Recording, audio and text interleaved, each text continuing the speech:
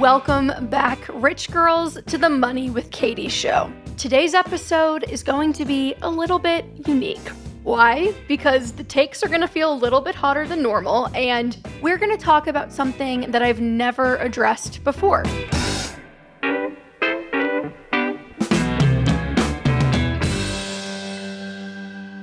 We're diving into a topic that, candidly, I have always shied away from for two major reasons.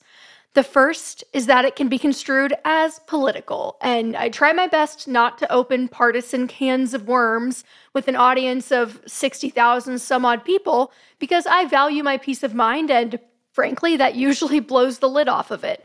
And the second, more honest reason, I didn't really understand it.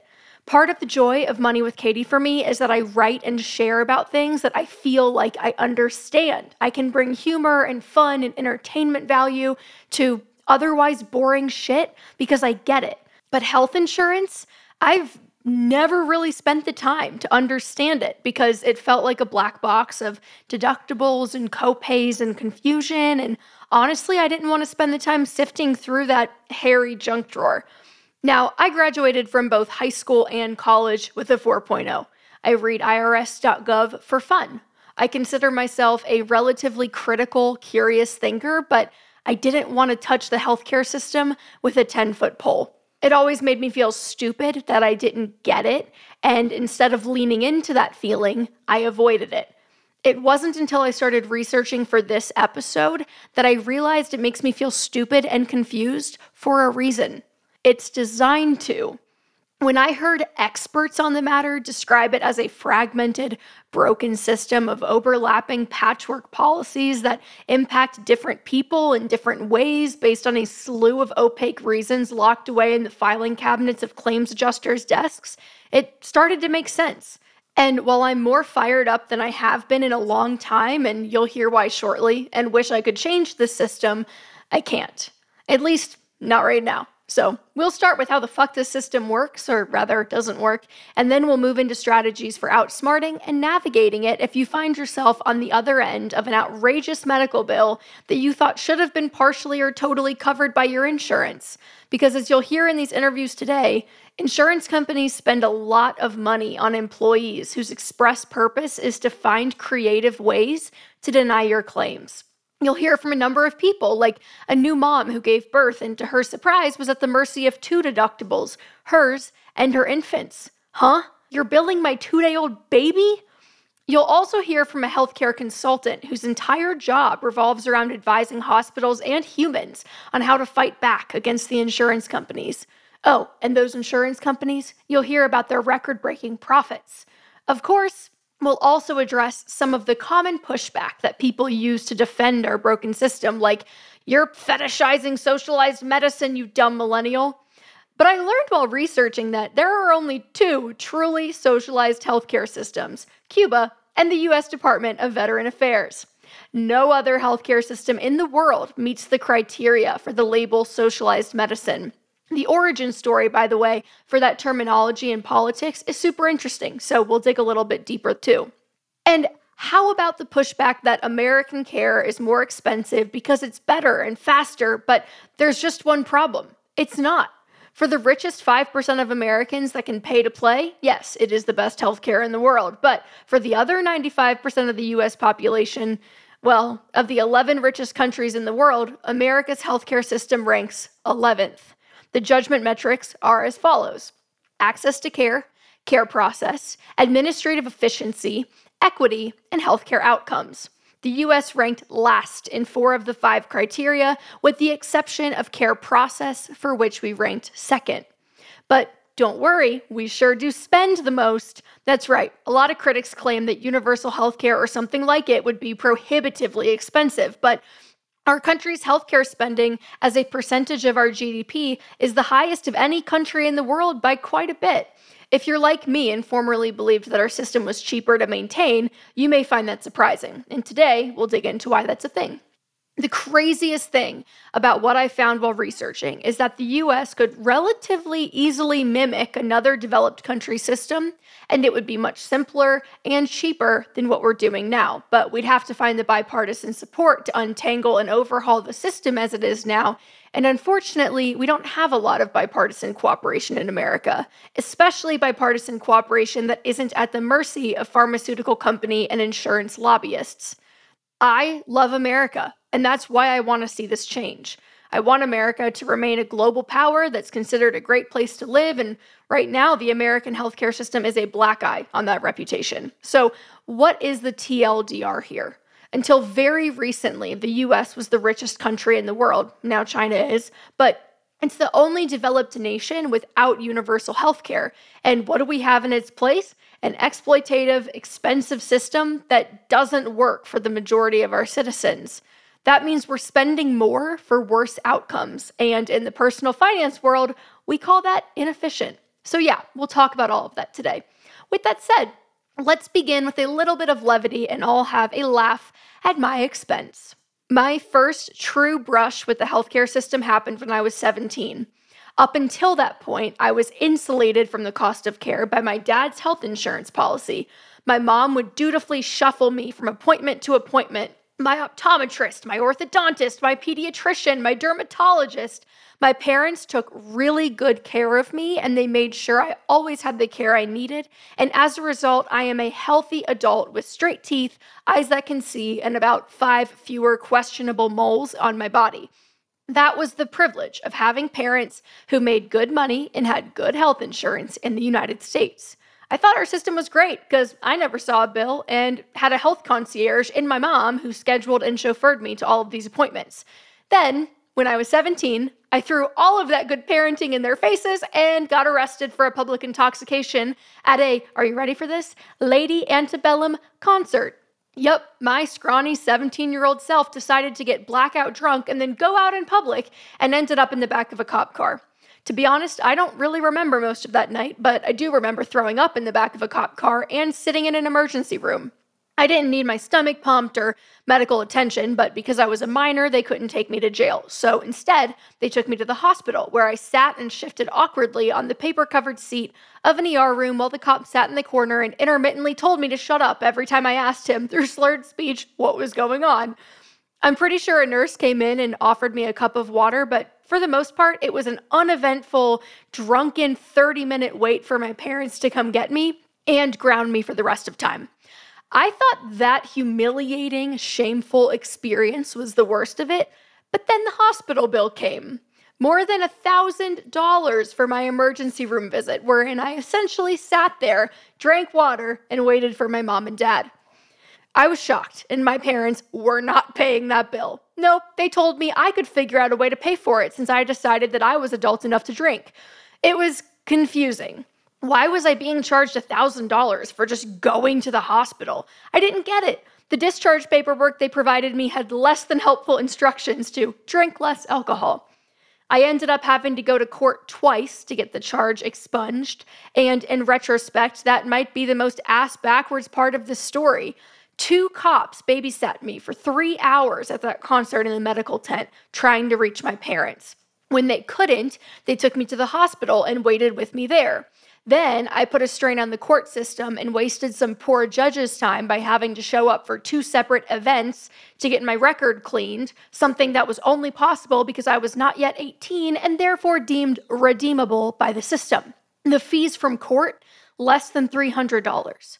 Of all involved that night, the hospital was the last place that should have been charging me $1,000. The cops and the court system were way more taxed by my stupidity, and yet their participation in my drunken shit show were basically free by comparison, paid for by our taxes.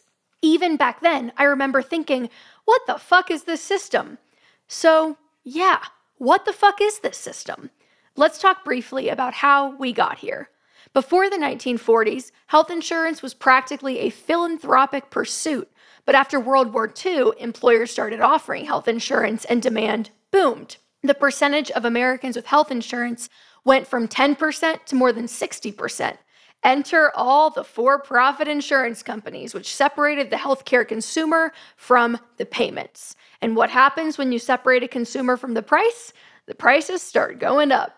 In the 1980s, our healthcare spending began far outpacing the rest of the developed world. And yet, our life expectancy stayed the same, or even began lowering, while others were still going up because it feels like nobody's paying for it. And today, we spend a ridiculous amount of money on healthcare. The US spends roughly the same amount as a percentage of GDP on Medicare and Medicaid alone that the rest of the rich countries spend insuring their entire populations, and the private sector spends even more. A better organized system that covers everybody would almost certainly cut our healthcare costs. After all, every other rich nation's system is cheaper than ours. One common piece of pushback is this idea that care here must be better or somehow superior since it costs so much more, that health outcomes in America are better than they are in countries where the government is more involved because you get what you pay for, quote unquote. Except it's not. The US has demonstrably, repeatedly worse health outcomes than other countries that have less and spend less than we do. More than 20,000 Americans die in the prime of life each year from medical problems that could be treated because they can't afford to see a doctor. The Commonwealth Fund examines avoidable mortality, a measure of how well a country does at curing diseases that are curable. A 2008 report found that the number of people under 75 who die from curable illnesses was almost twice as high in the US as in the countries that rank in the top 5, like France, Japan, and Spain. We have higher infant mortality rates too. The American healthcare system ranks dead last in developed nations when it comes to keeping newborns alive. Estonia, Slovenia, Hungary, the Czech Republic, Korea, Israel, all of these countries have lower infant mortality rates than the US. Part of the reason our health outcomes are so much worse is because our healthcare system isn't focused on preventive care, because the average customer stays with the same insurance plan for less than 6 years. An insurance executive with his eye on the bottom line has very little financial incentive to pay for long-term prevention. There's a lot of short-term thinking, which compounds inefficiency and expenses. So, do me a favor, imagine a world for a moment where you have a card, like an ID, that has all of your health data stored on it. The fact that in 2018 you had your wisdom teeth removed and you're allergic to amoxicillin and you told the doctor you were having shoulder pain back in 2009, but they figured out it was just muscle fatigue and surgery wasn't necessary. And every time you go to any doctor, you just hand over this card and in minutes, the doctor knows everything about you and your health history. Maybe this card can even tell the doctor exactly what insurance plan you have and what your coverage is like. That way they can prescribe care and medication that you can comfortably afford. Is this what the blockchain can give us? Web3? The metaverse? No, this is just what it's actually been like in places like France and Germany since 2008. How much do France and Germany pay for their healthcare per capita and as a percentage of GDP compared to the US? Roughly half. Speaking of Germany, their quality of care is world-class. It stands at or near the top in all comparative healthcare studies. The supply of hospitals and doctors is ample, there's no queue for treatment, and when it comes to metrics like waiting for care, Germans spend less time waiting than Americans do. And what about those French? French hospitals generally have more doctors per patient than America, but they have 67% fewer administrative personnel to keep track of paperwork and billing. Because in France, there aren't complex billing procedures.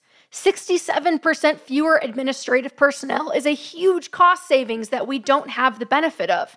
In fact, the profit-making health insurance giants in the US generally spend around 20% of all premium income just on administrative expenses. Let me ask you a question. Do you find it insulting that I would suggest that we should try to learn from Germany? American innovative spirit used to look to other countries to see what they were doing better and then say, hey, let's take a page out of their playbook and then improve upon it. That's how we got the US highway system. Eisenhower went to Germany, saw the Autobahn, and was like, wait, We just have unpaved dirt and gravel pathways between major cities. This works way better. Let's build a highway system. For some reason with healthcare, we get really defensive about the fact that other countries are clearly succeeding in an area where we have room for improvement. Now, the French and Germans still think that their programs are too expensive, and they reform them often. They don't like running these programs with any deficit spending, and the US knows a thing or two about deficit spending. But where is all the money in the US going? Well, for one thing, the skyrocketing costs of drugs.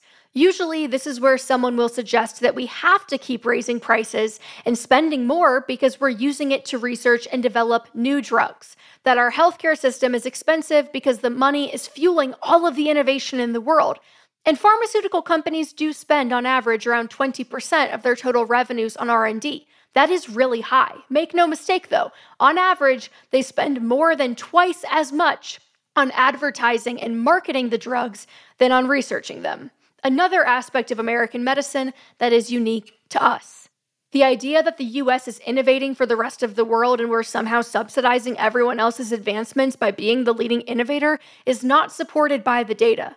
The US actually ranks 6th in the World Index of Healthcare Innovation, behind Switzerland, Germany, and the Netherlands, to name a few. And because a lot of these drugs are patent protected in America, no one else can make them. The drug company has a monopoly on the market and can charge whatever they want for the drug. And to quote Elizabeth Rosenthal, the author of An American Sickness, once people realized that you could get away with this stuff, it just kind of became a race to the top. Another reason it's more expensive in the US is that our doctors make a lot more money. Sometimes 2 to 3 times as much as their European counterparts, but they often have another thing that these doctors don't. Hundreds of thousands of dollars in medical school debt. In Europe, medical school is very inexpensive or even free. There's too much inefficiency in the system because there are too many layers of people getting paid. This is ironic, as usually the private sector makes things more efficient, not less, but not in this case. Because in America, healthcare isn't a right. It's a for-profit industry. That's why T.R. Reid writes in his book, The Healing of America, that when he talked to a Taiwanese businessman on the planning committee for creating the healthcare system in Taiwan, the man said that they've got a lot of respect for America. And so at first, they wanted to do whatever America did, thinking they've got to have the best system. But then, this is a quote, American healthcare is not really a system at all. It's a market. In a market, people with money can buy whatever they want, and many people are left out. So we thought, no, we don't want market-driven healthcare. We want a real system, something that covers everybody and doesn't depend on how much money you have. End quote. And even having money doesn't make this system simple and painless. If you or a family member has a chronic illness, it can feel like you're the medical secretary for your home. Between making sense of the paperwork, making phone calls to appeal denied claims, and just generally dealing with all the different players involved, it can become a full-time job to ensure you're receiving medical care that you can even remotely afford. The 4 biggest insurance companies, United Health, Anthem, Centene, and Humana, had combined annual revenues last year of $639 billion. Now, that's just revenue, not profits, but it illustrates just how much money is bloating this system. A new analysis from insurance giant Humana itself and the University of Pittsburgh School of Medicine found that between $760 billion and $935 billion, or about a quarter of all U.S. healthcare spending, is considered waste. And while we're on the topic of money, a popular criticism of changing our current system is that we'd need to spend a lot more money in order to provide universal care. But that's not necessarily true. We're already spending more than enough, just not efficiently. We're all so afraid of paying incrementally more in taxes that we forget that some of these countries that pay more than we do get a whole lot of bang for their buck. Consider this. Sweden has the 4th most competitive economy in the world, ahead of the United States, by the way, according to the World Economic Forum. In return for paying higher taxes, Swedes have access to a generous support system that includes not only quality healthcare, but also childcare, a more generous retirement pension, low-cost college education. Most Swedish universities charge no tuition fees, job retraining, paid sick leave, paid parental leave after birth or to care for sick children, ample vacations, affordable housing, senior care, and more. Yeah, that's a long list, but if you have a $5,000 insurance deductible for your family, you may end up paying more just for your health insurance alone than an increase in taxes would have increased your tax bill. In other words, it's not that the US doesn't have the money, it's just that we are spending our money incredibly inefficiently. But if you mention that another country might have a better system for its citizens than we do, it's likely you'll get hit with the claim that you're a socialist or a proponent of socialized medicine. But none of these countries are socialist. None of them have socialized medicine. In fact, the term can be traced back to a public relations firm that was working for the American Medical Association in 1947 to make fun of President Truman's proposal for a national healthcare system. It was a label that, in the beginning of the Cold War, meant to suggest that if you thought everyone should have access to affordable healthcare, you're a communist. So, how do other countries do this? Let's talk briefly about some other approaches. I want to focus on two specific healthcare system models that came up in my research because it surprised me to learn that the other wealthy nations don't have government-provided healthcare necessarily, but still have private doctors and private insurance companies. The first is the Bismarck model, named for Otto von Bismarck. It's found in Germany, Japan, France, Belgium, and Switzerland. This research comes from the book The Healing of America. In the Bismarck model, both healthcare providers and payers are private entities. The model uses private health insurance plans, usually financed jointly by employers and employees through payroll deductions. Sound familiar? Unlike in the US, though, Bismarck plans are basically charities. They cover everybody, and they don't make any profits. Tight regulation of medical services and the fees that can be charged gives the system cost control. In the other model that's interesting, the Beveridge model, healthcare is provided and financed by the government through taxes. There are no medical bills because medical treatment is a public service like the firefighters or police. Great Britain, Italy, Spain, and most of Scandinavia use this model. This is probably the model that most Americans have in mind when they talk about socialized medicine. Canada's model is different entirely, though we won't spend much time on it. It's called the National Health Insurance Model. But what's worth mentioning here is the fourth model, the out-of-pocket model. While all of the developed, rich, industrialized nations have established healthcare payment systems, many of the nations on Earth are simply too poor and too disorganized to provide mass medical care. The basic rule in those poorer countries is this: the rich get medical help, the poor stay sick or die. The wild thing is that the US has aspects of all of these, depending on if you work, who you work for, how old you are, and how much money you have. And for the 28 million Americans that don't have health insurance, they're basically in the same boat as the people in the rural or undeveloped areas in poor countries, paying out of pocket, staying sick, or going bankrupt. So, yeah, it's an issue. Now, researching for this episode was honestly pretty depressing, made more so by the fact that I know I can't do anything about it. I don't have a solution to the fact that our system is broken, but the one thing I can do is bring in resources who can explain what kind of options you have. None of these solutions fix the problem. They just address the symptoms and will attempt to do what the rest of Money with Katie does: give you the knowledge and confidence to navigate things to the best of your ability, even within a system that sucks. So let's split this whole how to handle it thing into two parts. Things you can do before you receive care to try to lessen the chance that you get a bill that totally thunderfucks you, and things you can do after you receive that bill anyway. Before I knew anything about this, I would have said, okay, yeah, I mean, it's shitty, but I guess I just need to stay employed by an employer who provides health insurance and pay for it. But that's the thing. Even having health insurance doesn't guarantee that your care is going to be paid for. You still may end up footing the bill. And you often have to research extensively before even agreeing to receive care to understand whether or not your insurance company will pay. And that's not always as easy as it sounds. If you go to the hospital, you could see 5 different care providers, and only one of them might be covered by your insurance. If you're unconscious or in a state where, I don't know, you're so in pain that you're in the hospital, so you're not asking, hey, by the way, that doctor that just came in here, is he in network? If he's not, I can't accept his care because I can't afford the $6,000 bill that my insurance won't pay.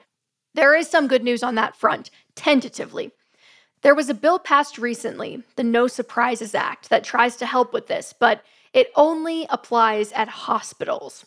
So the question to ask if you're going basically anywhere other than a true hospital is not, do you accept my insurance? It's, is everyone that I'll see today in network for my insurance plan XYZ?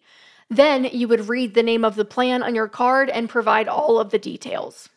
Figuring out if insurance will cover something, assuming you're conscious and not in the back of an ambulance, is best handled by calling your insurance company. Find the phone number in your packet or on your card or whatever you have and ask them. I'm planning to go to this specific office or hospital to see this specific doctor to receive this specific treatment. What will my out-of-pocket cost be? They can figure out what they'll cover so you're not surprised. I had a few other questions, though, about the best way to approach this, so I asked Taylor, a healthcare consultant. Hi, my name is Taylor, and I work in the healthcare industry as a consultant. In very basic terms, I help hospitals get paid for the care that they provide to patients. This involves coordination between health insurance companies and hospitals and understanding how rates are negotiated between the two parties. So while I work on behalf of hospitals, I still do see the patient side of things and how you guys are affected by claim denials and surprise bills. For our listeners, Taylor is the kind individual who gave us the free template for when your insurance claim is denied and you have to fight for your life in Gmail. So Taylor, I really appreciate you coming on the show. Of course, I'm happy to help. So I have a few questions for you about how people can best exist within the system as it exists today, because obviously we can't exactly change things tomorrow. So let's say someone already has their insurance plan for the year, since we are outside of that open enrollment period. Let's say, it's February or it's March and like you have what you have and they want to go see a doctor for preventive care. What types of questions should they be asking at the outset? Like how should they think about finding a provider and calculating their costs to try to avoid surprise? So the very first thing that someone should do is find out what their network is and ensure that the provider that they choose to see is considered in network with their plan. By network, it's basically just describing the negotiated contract between the doctor or the hospital and the insurance plan. So one of the best ways to do this is just by going to your health insurer's website and searching there. Most of the major health insurance companies have an option where, like, if you already have your doctor and you want to make sure that they're covered by your new plan, you can search by the doctor's name.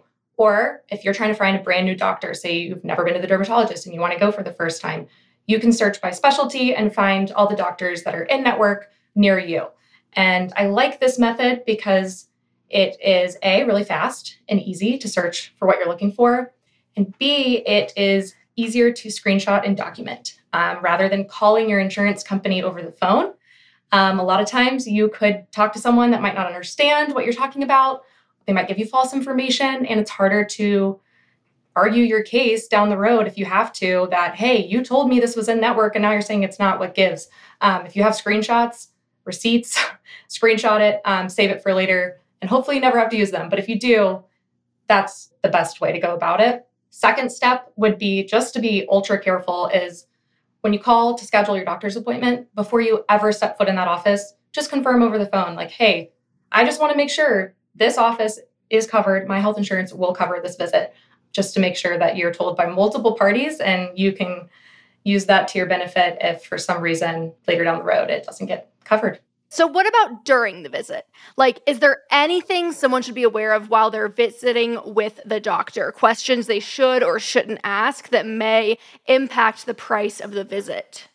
If we're just talking like a preventative annual physical, for example, there's not going to be any kind of qualifiers or criteria required for coverage like there are with other types of procedures or if you go to the hospital, things like that, you might have to get different authorizations. However, I would definitely ask questions during your physical if your doctor recommends additional testing that kind of falls outside the normal scope of a physical.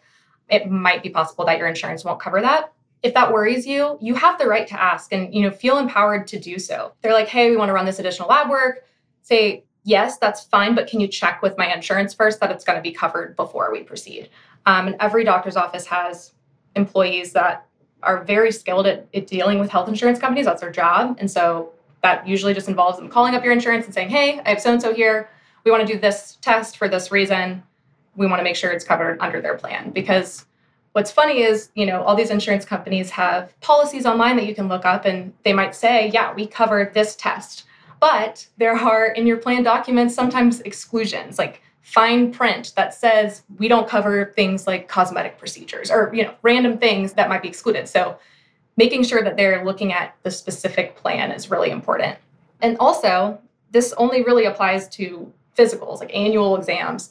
If you ask about a specific medical condition during your annual physical that's not related to just a general health check, they can bill that separately. And so your health insurance company is going to categorize your preventative annual visit separately than a normal office visit. So for example, if I have migraines and I'm at my yearly visit and I'm like, hey doc, I've had migraines for months, like let's talk about it. That can then turn from my covered annual exam into a problem visit that then I'm responsible for a different copay. I might have to meet my deductible first before they start covering that, whereas usually an annual exam, your deductible is waived from that. There's a lot of nuance there. And normally like my doctor's office, I noticed last time I was there, has a big sign, like we cannot discuss a specific concern during your annual physical, schedule a separate appointment. Because if they do, they have to bill it separately. And then these patients get surprise bills like, hey, I thought I was going for a covered yearly exam and now I have this bill.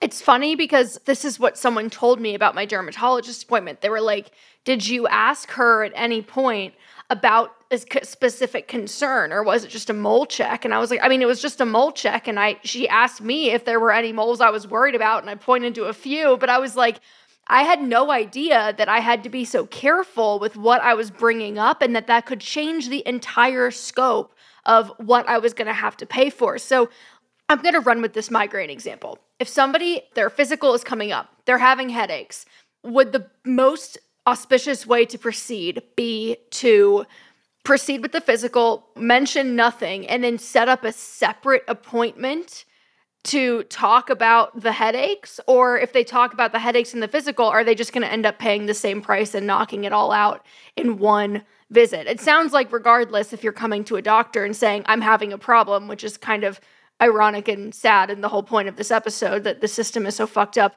But what would the best way to proceed if you were in that situation?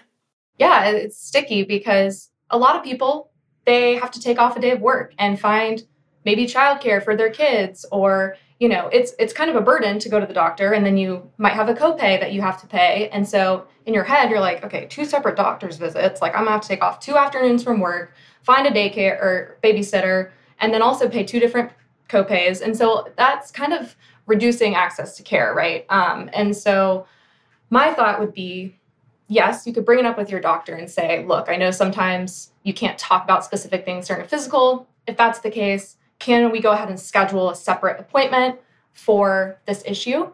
Or before you even go to your doctor, your physical exam, maybe call the office and say, hey, I have a separate thing I want to talk about. Can we schedule back-to-back appointments of my physical and then the, specific issue migraine question so that you're there on the same day? The only caveat to that is make sure insurance doesn't have an issue with you having 2 doctor's appointments in one day. I don't know that might be, but every plan is so different and so, they make things so complicated to figure out that that's just another roadblock. But that would be if I had to do it, I would go to all of my doctor's appointments in one day so I don't have to, logistically plan that out on separate days. So that would be my recommendation. But again, please check with your insurance company and do not come after me if they don't get that second visit.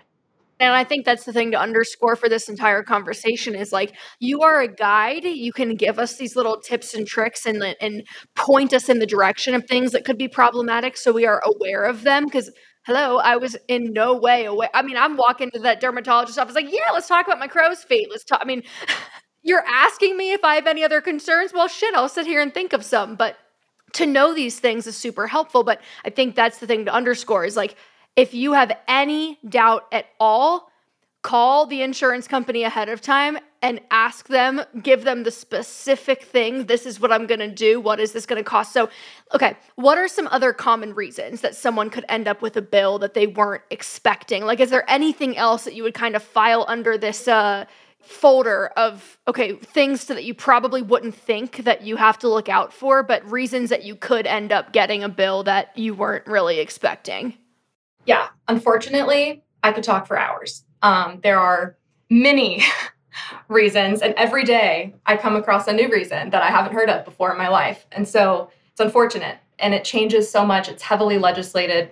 Policies change, insurance, they change their own policies all the time. But I would say the main ones are what we talked about: in-network, out-of-network denials, things like the different types of, office visit. One that, has happened to me is that I went to an urgent care once, and the urgent care itself was in network with my insurance, but the nurse practitioner that I saw at the urgent care was out of network. And now when you're going to urgent care because you're sick and you just like, give me a Z-Pak, you don't ask if your nurse practitioner is also in network. Month later, I get a bill for $300 for urgent care, and I'm like, my copay is $50. What is happening? And that is unfortunately something that has happened to so many people, especially like long hospital visits, the doctors that they're seeing in the ER or their surgeon or whatever, but they're not employees of the hospital sometimes. So that means that they're not in network with your insurance. But I will say, effective January 1st, a new law went into effect called the No Surprises Act. And this basically kind of helps prevent this from affecting you as much. I won't say completely affecting you, but what it does is it basically prevents your doctor's office, your hospital from balance billing you if this exact scenario happens, right? Like your hospital is in network, the doctor you saw was not. They have to only apply in-network cost sharing, meaning that like your normal, if you went to a hospital that was in your network, and you had to pay 20% after your deductible was met versus 100% if you went out of network, you would only pay that 20%. So that just went into effect January 1st. So I found out about this because I was listening to another podcast, and the guy on the podcast was saying that for whatever reason, one of the weird caveats is that it only applies in hospitals. So I was like, that's interesting that you have to kind of be aware.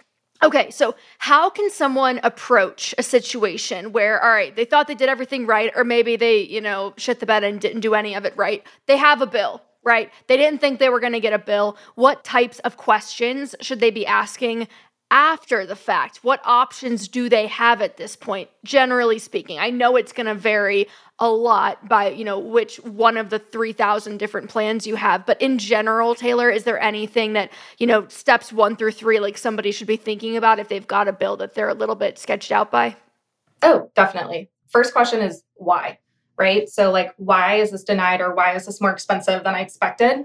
And the first place you can look is something called an explanation of benefits, or an EOB. So every time you go to the doctor or hospital or anything like that, they're going to submit a claim to your insurance, which basically tells them all the services that you received, all the medication you were given, tests that were run, whatever. And then once the insurance company processes that claim, you will receive an explanation of benefits, which tells you what was billed by the provider, what your insurance company paid for, and then what your portion is that you might owe, and then also any denials. So they have kind of sneaky little codes on there that, might be a bunch of letters and numbers. And sometimes they'll have a description on there. Sometimes you'll have to Google it. So Google is your friend. If there's no next to those codes, if there's no like, this is denied for XYZ, Google it. Usually you'll be able to find what you need.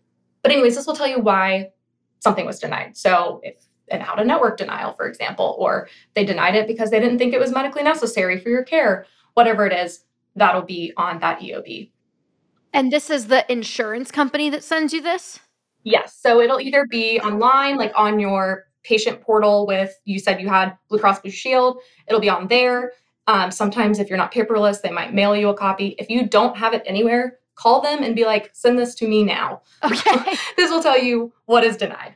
You need that to be able to do anything else, to be able to kind of argue your case. So you need the EOB to be able to proceed. Basically, yeah. Okay. Sometimes, like I said, you can call and they'll send it to you. They might email it, fax it. Sometimes they mail it. But yes, that will just kind of explain what went wrong and why there's a surprise. You can also call if you don't have the EOB and you want to get the EOB. Yes, I recommend getting paper copies, again, receipts.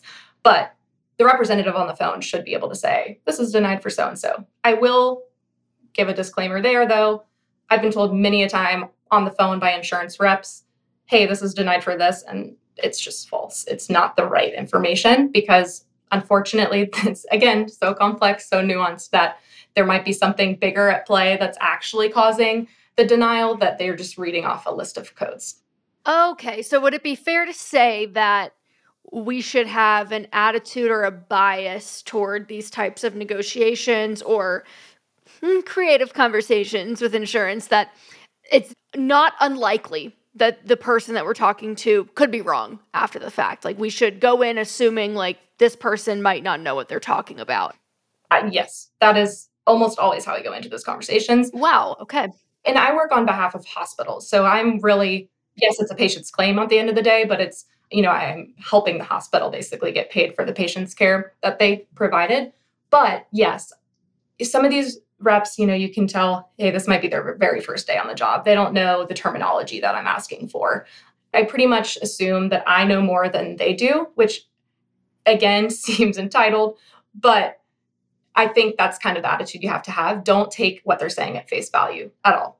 You can take it and believe it, but at the same time, I also encourage you to do your own research and make sure, like, if what your EOB says is something different than who you're talking to on the phone, maybe ask, to speak to a supervisor. You have the right to do that, and you'll speak to someone a little bit more tenured. So someone that's been there longer and knows the ins and outs of your company, your insurance company a little bit better. So we whip out our Karen. We put on our blonde spiky wigs and our acrylic nails and we tap the table and say, something is wrong here. Something is very wrong. Okay, what then? I've gotten my EOB, or I've talked to somebody, and now what do I do? Yep. So you got your EOB. You're like, all right, this denied for this out of network thing that I have screenshots of it being in network. This is wrong. I'm fighting this. Call is your next step. Depending on your plan, again, caveat here, but you might even have an option on your insurance company's website to submit a dispute online. Some are doing that now. So check there first to see if there's a dispute process. Usually it's called grievances or appeals, and they'll kind of outline what to do if you have an issue with your claim. But normally I would just call and I'd be like, look, this is what happened. It denied for this. However, I know that this is wrong because XYZ. You're basically a lawyer, right? You're presenting a case, you're gathering evidence, presenting your facts, and then you're like, here's what you're going to do. I would like you to send my claim back for reprocessing, and I'd like you to take another look at it. And they'll send it back to what's called the claims processing team. That could take anywhere from a couple days to a month or two. It just depends, especially with COVID and all the craziness in the healthcare industry right now. That's very possible. So then if that pays after that, great. You gave a great argument over the phone. Congrats, great job. However, that was not my experience. It denied. Okay, now what? Now, depending on your insurance company, you have a few different options. You can write an appeal, which is the template that I gave you guys that I have used myself.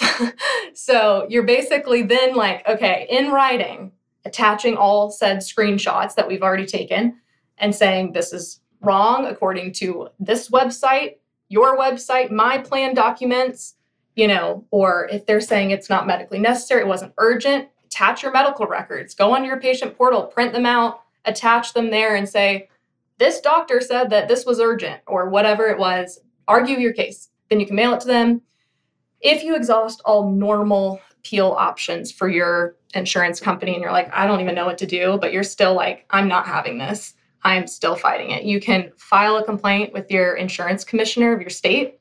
And in extreme cases, a lot of people turn to legal action, especially if the bill is enormous, because it's definitely worth it if they win to pay, some legal fees. So those are kind of your main steps. EOB, call them, appeal, find a lawyer, or talk to an insurance commissioner. Those are kind of extreme cases. But usually, if you fight back, you can get it overturned in most cases if you have the evidence to support it. Mm-hmm. So is there any sort of statute of limitations with if you've received a bill. Like if someone is listening to this and they're like, I have a bill for $10,000 from 4 years ago. Like what is the limit there? Again, check your plan documents or on your insurance company website. I'm a broken record, but it usually is unfortunately like 6 months. Most plans will give you 180 days from the date of service. Sometimes they'll give you up to a year. That's less likely. My plan's 180 days. Sometimes I would also, again, check because my insurance plan requires me to submit like a special form too. So like when I wrote that appeal template, I attached like a filled out form on top that I printed off from their website. And they would not review it without that form. So definitely do your research, get all your ducks in a row, and make sure that if you're gonna fight it, you do it right away. Those are your best chances because they'll then after 6 months or a year, whatever the timely filing limit is, they'll just deny it saying you only had this long and you didn't do it. Wow. Okay. So these are some great tips for navigating the system that is so blatantly trying to screw us out of our money and out of our health. Taylor, thank you so much for being here. Any last parting words to leave with the Rich Girl audience before you go? I guess if there's anything I've learned working in the healthcare industry, it's that while I understand, our free market kind of attitude towards health insurance, I also see the dark, twisted sides, the ins and outs of it that, infuriate me and make me lose all faith in humanity sometimes. But the biggest thing is our healthcare system, the way it's designed, really puts the ownership on you, the patient, to advocate for yourself and your own care. So that's my biggest piece of advice is speak up, ask questions. If you think that something's not right with your bill, say it, talk to literally anyone about it. And chances are you have a pretty good chance of getting that fixed because a lot of people don't have the time or the energy or even know how to fight things like this. And they bank on that, right? So these are, for-profit insurance companies. And unfortunately, they make money when more and more people don't understand how it works. So learning how it works is very complicated. It's not easy. I'm learning something new every day still, but just try to do your research and, like I said, ask questions and advocate for yourself. So, I used to think, hell, I'll just avoid this system altogether and I'll stay healthy. But what if you want to have a healthy baby? So, long story short, I had what I would consider as a best case scenario birth story. So, from the time I got to the hospital to the time my baby was on my chest was about an hour. That being said, it went so quickly that there was not time for the epidural I had planned for. I had no complications. I did not need any extra care. I didn't even need the Tylenol that they tried to offer me. We were in the hospital for about 36 hours. No major complications with her care either. So all in all, it was a very low touch hospital experience. And after I totaled it up, just that 36-hour visit was billed about $45,000, and we paid out of pocket $2,000 with our very good insurance, or what I consider to be good insurance, paid for by my employer. So this doesn't include any of the costs prior to her being born. So the OBGYN and any fertility services. This also doesn't include any of the care afterwards. So the sometimes multiple times a week pediatrician visits, or even the surgery that was required for her to be able to eat properly. She had both a lip and tongue tie, and neither of those were covered by insurance. All in all, we paid out of pocket about 5% of what was billed.